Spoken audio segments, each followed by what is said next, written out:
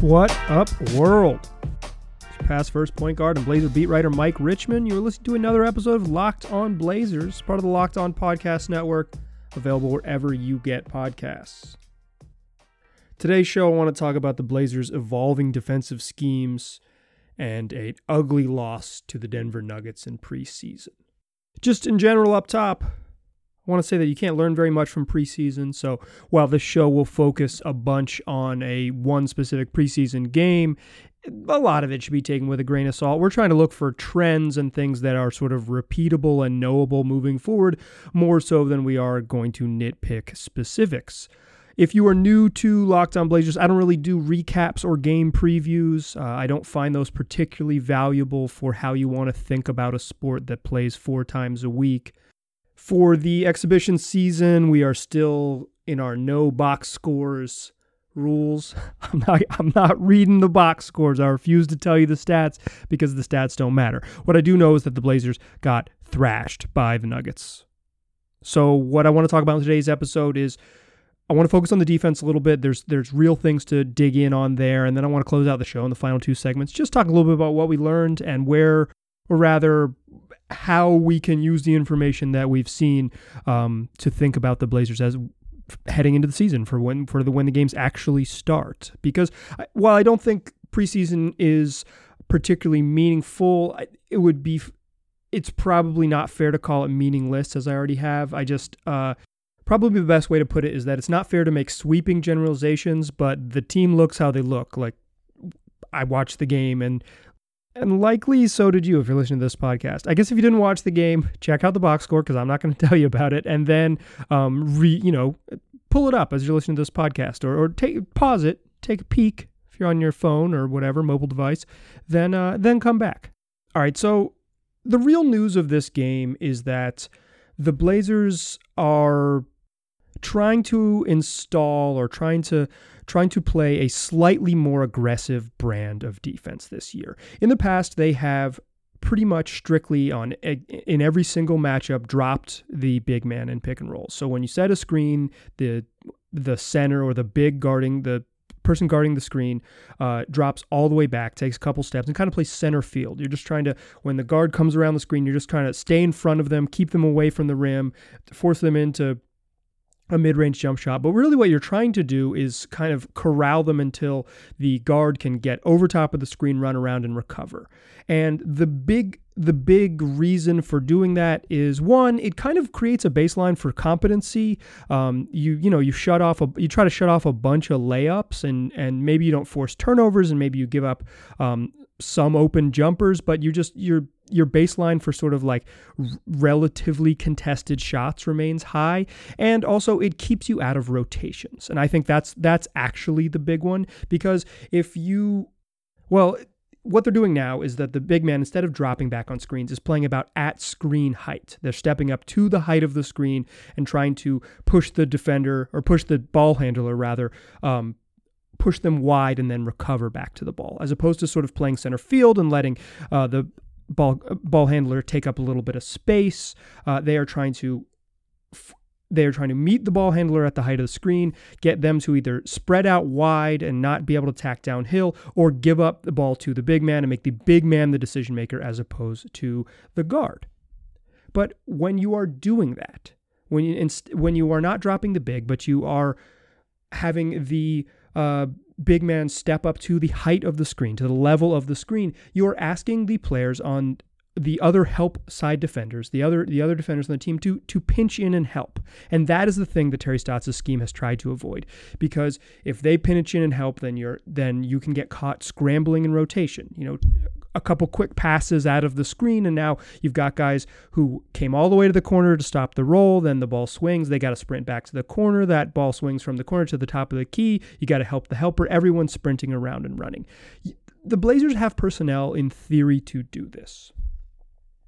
The additions of Robert Covington, Derek Jones Jr. helps. Having Jusuf Nurkic, he's not particularly mobile in my mind, but he's certainly more mobile, more agile than Hassan Whiteside was. This was a non-starter for Hassan.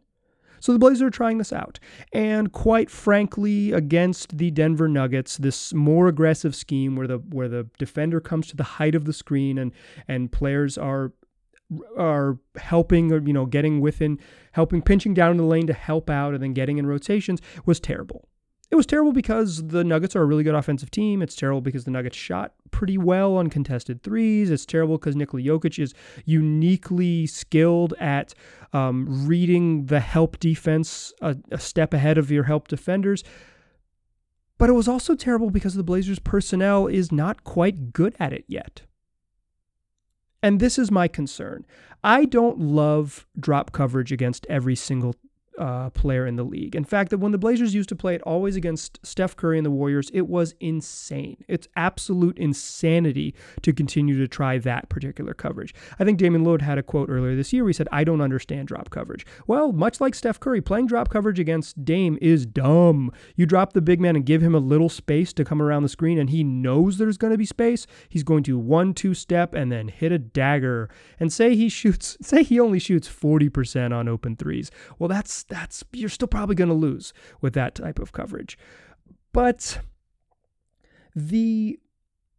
adding a slightly more aggressive scheme is something that fans and likely maybe you, dear listener, have been calling for forever. And I'm not against it. The same way I'm not against drop coverage. I just don't think you can play the same against every single team.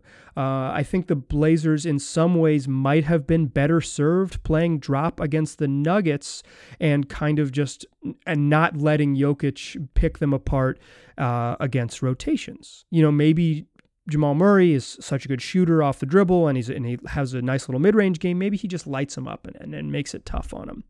But my thing, I guess my issue here is that having one defensive coverage or one style of defense makes you more exploitable. And I think the Blazers would be better off if they can get this more aggressive defense dialed in and they can be more on a string with rotations, because I'm not worried about the ball necessarily. I'm just worried about once the ball moves and that second and third rotation, because I don't think there are some players in the Blazers who I'm not super confident in being connected on these rotations.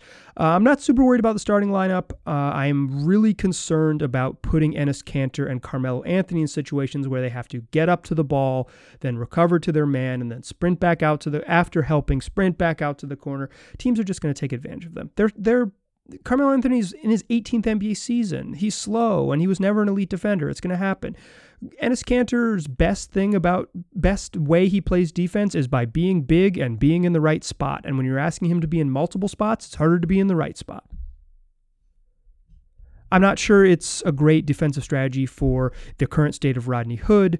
As he works his way back in, I think he just doesn't look as spry as he once did. He's working his way back. We don't need no reason to overreact. But a slightly more aggressive defensive coverage, it will work for guys like Gary Trent Jr. and Derek Jones Jr. and Robert Covington. It'll work okay for Dame and CJ. It's not perfect for Dame and CJ's skill set. I think some of the drop coverage helped them a little bit because the rules were a little more straightforward, but they won't be challenged as much as some other guys. The problem is that you have to be fully connected. One guy can't cover for you. In some ways, the drop coverage allowed Jusuf Nurkic to be the anchor of the Blazers defense and fix many of their ails. A more aggressive scheme puts pressure on everyone to be good. It can't just be Nurk. It has to be a collective group. It has to be the whole collective group being effective. Another key thing I want to point out here as we're finishing up this segment on defense is that the Blazers got absolutely rocked by the Nuggets. I believe they gave up 41 points in the first quarter. I'm not checking the box score, but that's just off my memory. And that is not all new schematics.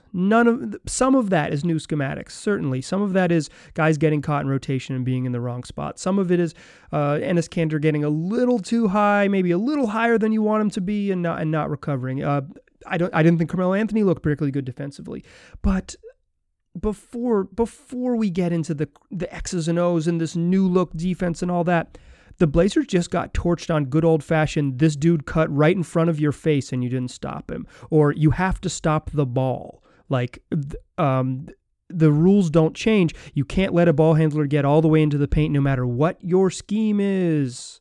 So while the defense looked terrible against Denver, and certainly the new scheme is playing a role in some of the struggles as the Blazers try to sort of piece together what their new defense is going to look like and get their communication down and all those things, some of their issues against Denver was just them playing crap defense. It wouldn't have mattered what the scheme was. You let a guy cut pass to the corner and cut right across your face to the rim, and he gets an easy layup cutting right in front of you. You let Jamal Murray dribble down and get into the paint and get off a little 8-footer. You give up a ton of offensive rebounds. You let Will Barton get off a clean floater. You don't pick up a man in transition because you're trying to figure out who's going to guard the ball, and you just leave wide open Gary Harris on the wing. These aren't schematic things. These are just playing bad defense. Some of the Blazers' issues on Wednesday evening were just playing bad defense. It wasn't a new scheme or old scheme or whatever, or personnel or coaching or whatever. It was just the dudes on the floor played bad defense. We will revisit this defensive schematic stuff a bunch. I find it particularly interesting. Terry Stotts spent 8 years playing the same way. Well, his first year he played differently. Then years 2 through 8 he installed and then stuck with the drop defense. Other good defensive teams around the league do it. The Bucks played drop pick and roll coverage, and they were the best defense in the league last year, or among the best defense in the league last year. So you can be a good defensive team with either scheme. Hyper aggressive. Raptors were a really good defensive team along with the Bucks. They played 2 very, very different styles of defense. You can do it in a lot of different ways. My thing with the Blazers is I would caution against them settling into one way. If they can avoid settling into one way and have a variety of defenses that are specific to an opponent, I think they'll be better off. But they got to get good at one of them first, and then we can decide which one they should stick with. All right, in the second segment, I want to talk a little about what else we learned in the Blazers' third preseason game. I think we learned a little bit about what the rotations could potentially look like. I think we learned a little bit about even more about how Robert Covington and Derek Jones Jr. help. I want to talk about that. Before I get there, let's talk about headspace. Life is stressful even under normal circumstances, and this year has challenged us even more. You need stress relief that goes beyond quick fixes, and that's Headspace. Headspace is your daily dose of mindfulness in the form of guided meditations in an easy-to-use app. Headspace is one of the only meditation apps advancing the field of mindfulness and meditation through clinically validated research. So whatever the situation, Headspace can really help you feel better. Overwhelmed? Headspace has a 3-minute SOS meditation for you. Need some help falling asleep? Headspace has a wind-down session that members swear by. And for parents, Headspace even has morning meditations you can do with your kids.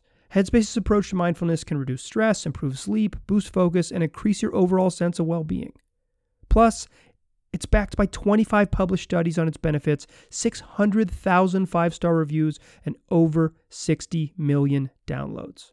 Headspace makes it easy for you to build a life-changing meditation practice with mindfulness that works for you on your schedule, anytime, anywhere. You deserve to feel happier, and Headspace is meditation made simple. So go to headspace.com/lockedonnba.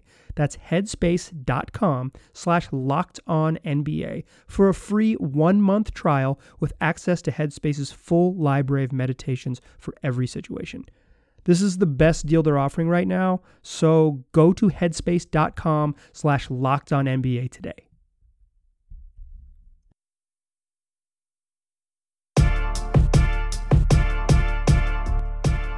All right.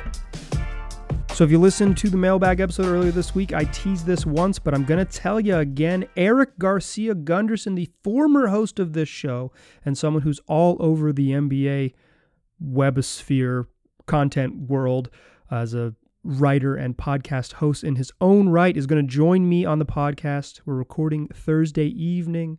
Probably going to put that show up for you Friday. So be sure to check that out. Eric follows the league really well, watches every Blazer game, he'll be someone I'd love to chat with.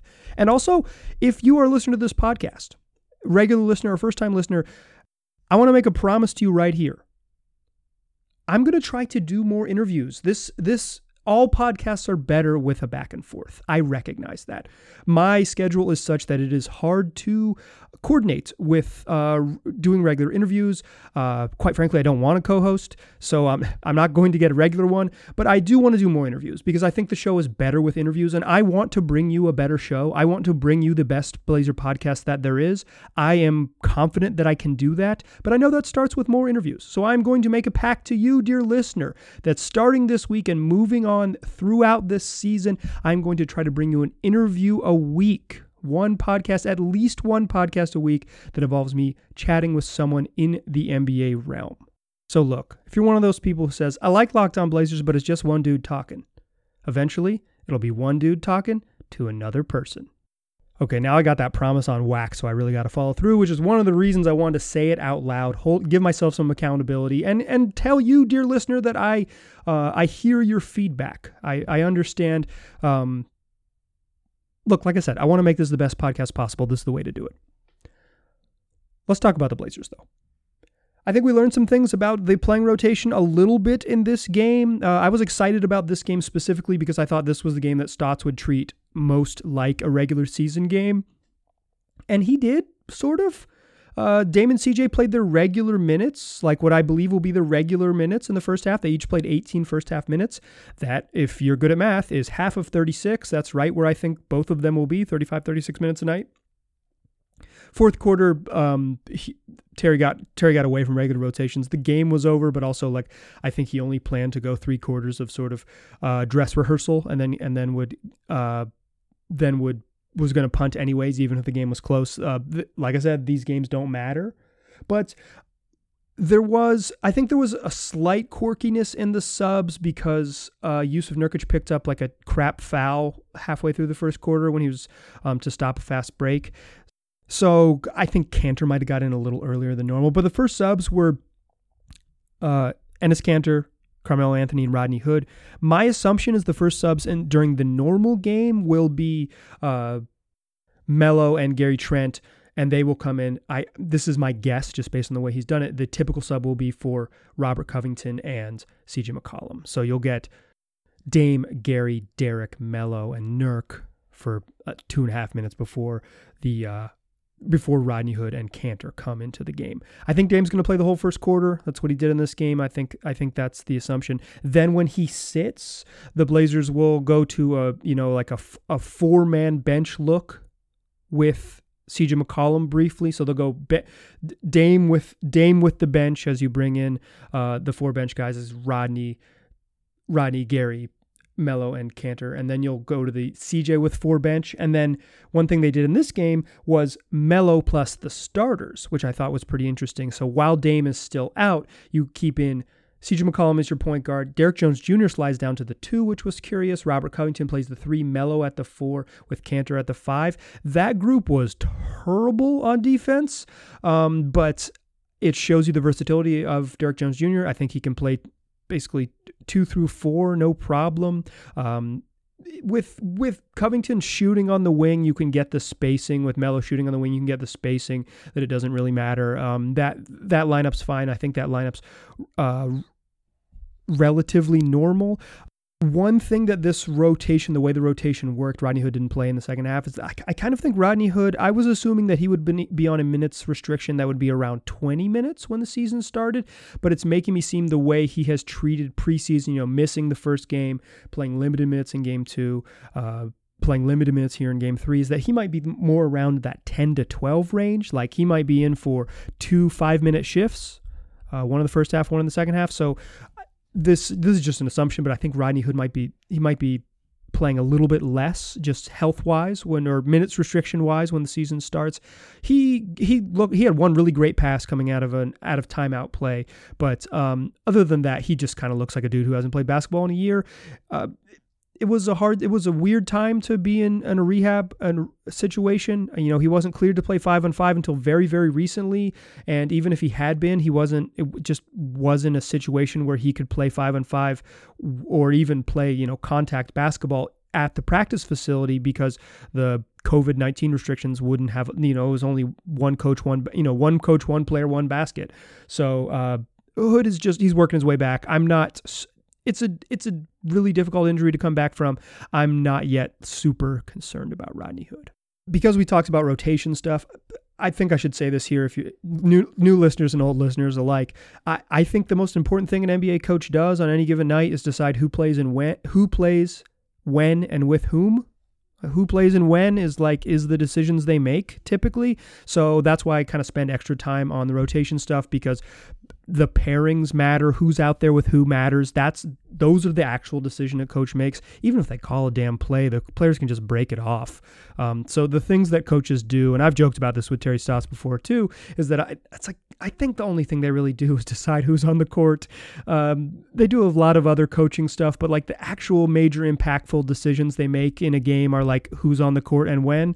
So that's why I spend extra time on rotation stuff. It's interesting to me, and I think it's the most it's the biggest sort of coaching decisions you make on any given night. Of note in this game, Anthony Simons did not play. He's now missed the last 2.5 games with a hamstring injury.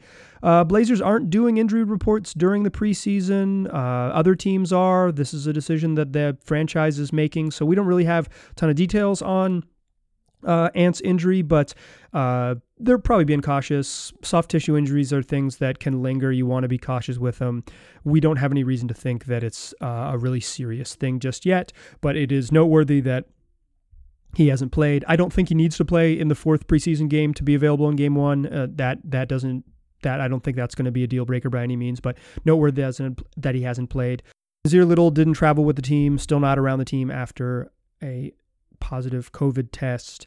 Unclear when he'll exactly rejoin the team. Teams choosing to be super private about it. I think when the regular season starts, there'll have to be more straightforward rules about disclosure, and we'll learn a little bit more. But by then, Nassir might be back with the team, so he'll presumably speak to the media, etc. But just of note, no Ant in this game and no Nassir on the trip to Denver. Blazers play again on Friday, back at formerly known as the Pepsi Center, but Ball Arena, but again in Denver on Friday. Can't imagine either of those teams play their starters a ton of minutes in that final preseason game, so get ready for the CJ Ellaby show. Obviously, we will talk about that game for Monday's program.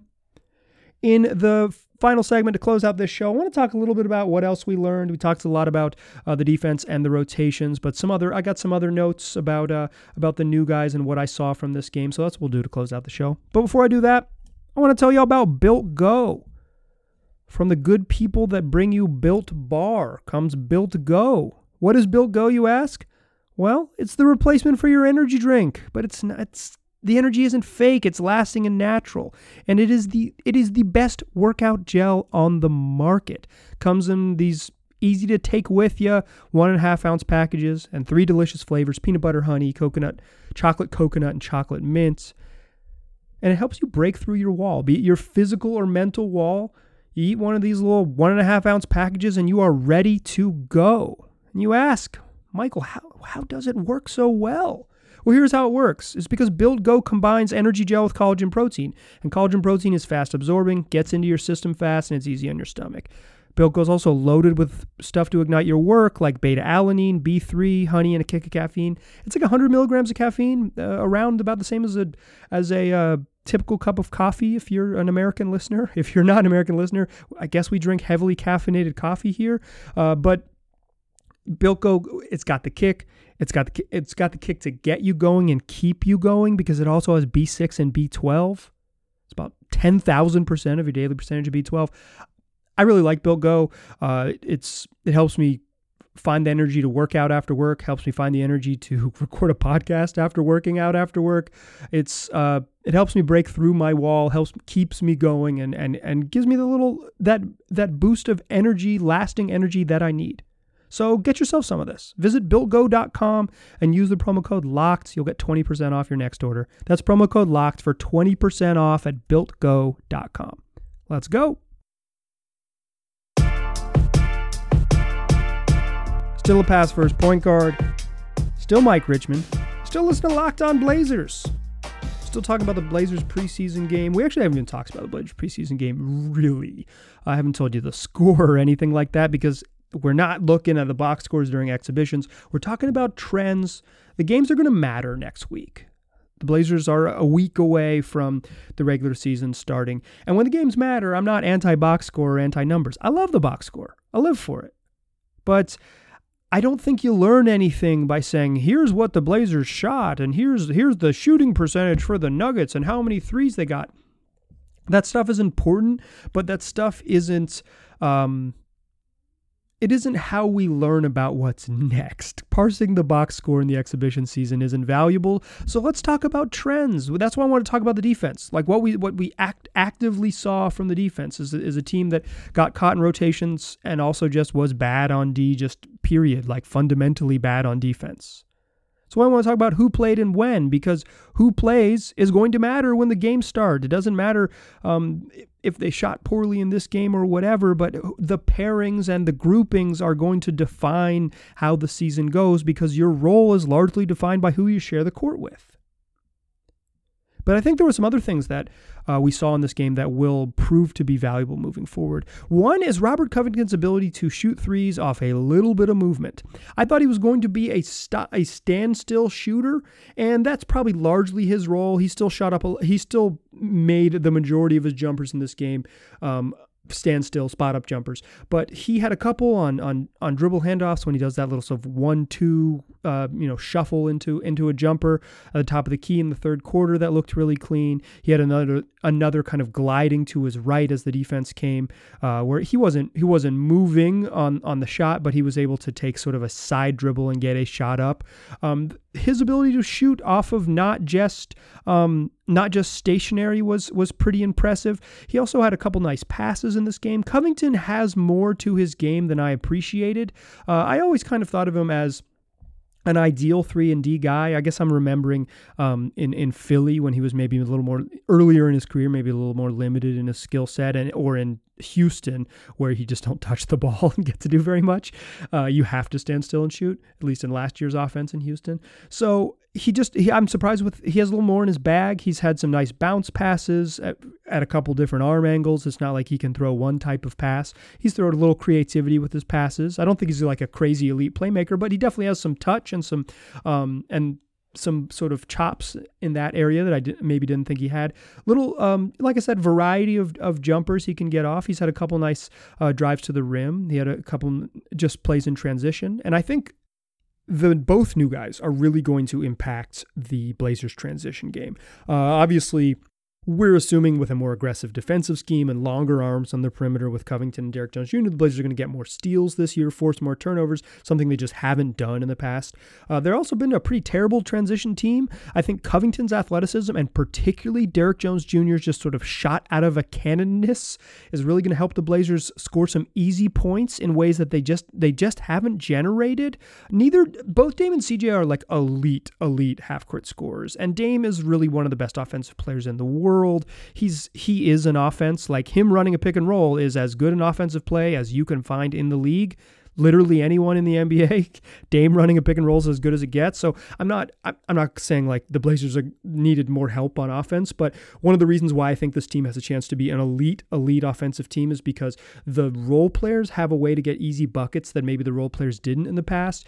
Derrick Jones Jr. just so obviously helps the team in transition, off misses, off free throws, off just long rebounds that come just bounce out to the free throw line. Guard gets it, turns. Derrick Jones Jr. is gone, and he's so fast in the open floor, and obviously he's going to finish above the rim. I don't know, Blazers haven't had a lot of dunkers in my time around the team, so I think the easy buckets, like Derrick Jones Jr. just so obviously gets easy buckets for this team. Covington has shown that he can get some easy buckets for this team. I think they're just going to be a more competent transition team with those two guys involved. I think that's just a really obvious one. One minor thing that I'm maybe not worried about, but I'm noticing is that I feel like Gary Trent Jr. has kind of lost where he fits a little bit on offense in this preseason. He's been good. Like, dude, he can really shoot it. It looks so pure coming out of his hand. But he's also had times where I think he's maybe rushed into some ugly jumpers, taken some like just gross long twos off of no passes. And I think that has to do with just there's more offense on the second unit than there was at a lot of the times last year, if it's Rodney Hood and Enes Kanter and Melo, and Melo's going to get his shots and he's going to get a ton of touches, you just have a lot more guys who can score, and it seems a little bit, at least right now, and I think he'll figure it out because he seems like a smart type of role player type, is that Gary Trent Jr. doesn't really know where he's going to get his shots, so he's rushed a couple more than he should. He's been fine in the other games. I'm mainly specifically talking about this Denver game where I thought he looked a little rushed. I think he looked a little bit like this in the second Sacramento game, but I'm mostly talking about this first Denver game. And I think he's maybe not pressing, but he's just like, I'm good at scoring, and I don't exactly know when I'm going to get my chance to score, so I'm going to try now. I think he'll settle in and figure out where it comes from, but I think the added offensive firepower on the second unit has made Gary a little trigger happy, he wants to get in on the dance. It's fun to score. Blazers' second unit offense is still going to go through Melo. He's going to get a bunch of touches. He's going to post up. He's going to take, one dribble, two dribble pull-ups. He's going to isolate on the wing and go to work. So, and that wasn't too dissimilar from what the Blazers did last year starting in about January. So Gary Trent Jr. can work off that. Like I'm not worried about Gary working off that. I'm more worried about if Kanter gets a couple post-ups and if they try to get Rodney Hood going with a couple plays. This is just a bunch of offense first guys on the second unit, and Gary trying to get in where he fits in with a bunch of offense first guys, particularly if CJ's running the backup point guard. It's just a little more dicey than it was last season playing with a more offensively challenged group in that second unit. If you're listening to this show, don't forget to check your feeds for Thursday evening, Friday morning, Thursday evening, depending on how late you stay up. Like I said, Eric Garcia Gunderson is going to join the show. The first of many interviews in the coming weeks that I'm going to post on this show as we look to make this the best Blazer podcast that there is. So tell your friends about this podcast. Help us grow the community. They can just find Locked On Blazers where they already get podcasts. We'll be there waiting for you. Appreciate you listening. Talk to you soon.